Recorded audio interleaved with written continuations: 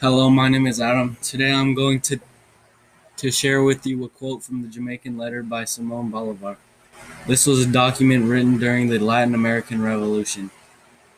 Here's the quote. Until our compatriots acquire the political skills and virtues that distinguish our brothers to the north, entirely popular systems, far from being favorable to us, will I greatly fear lead to our ruin.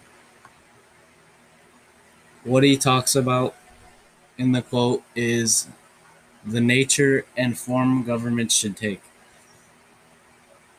This quote captures the Enlightenment idea of political skills and virtues because it states that our compatriots acquire the political skills and virtues that distinguish our brothers to the north.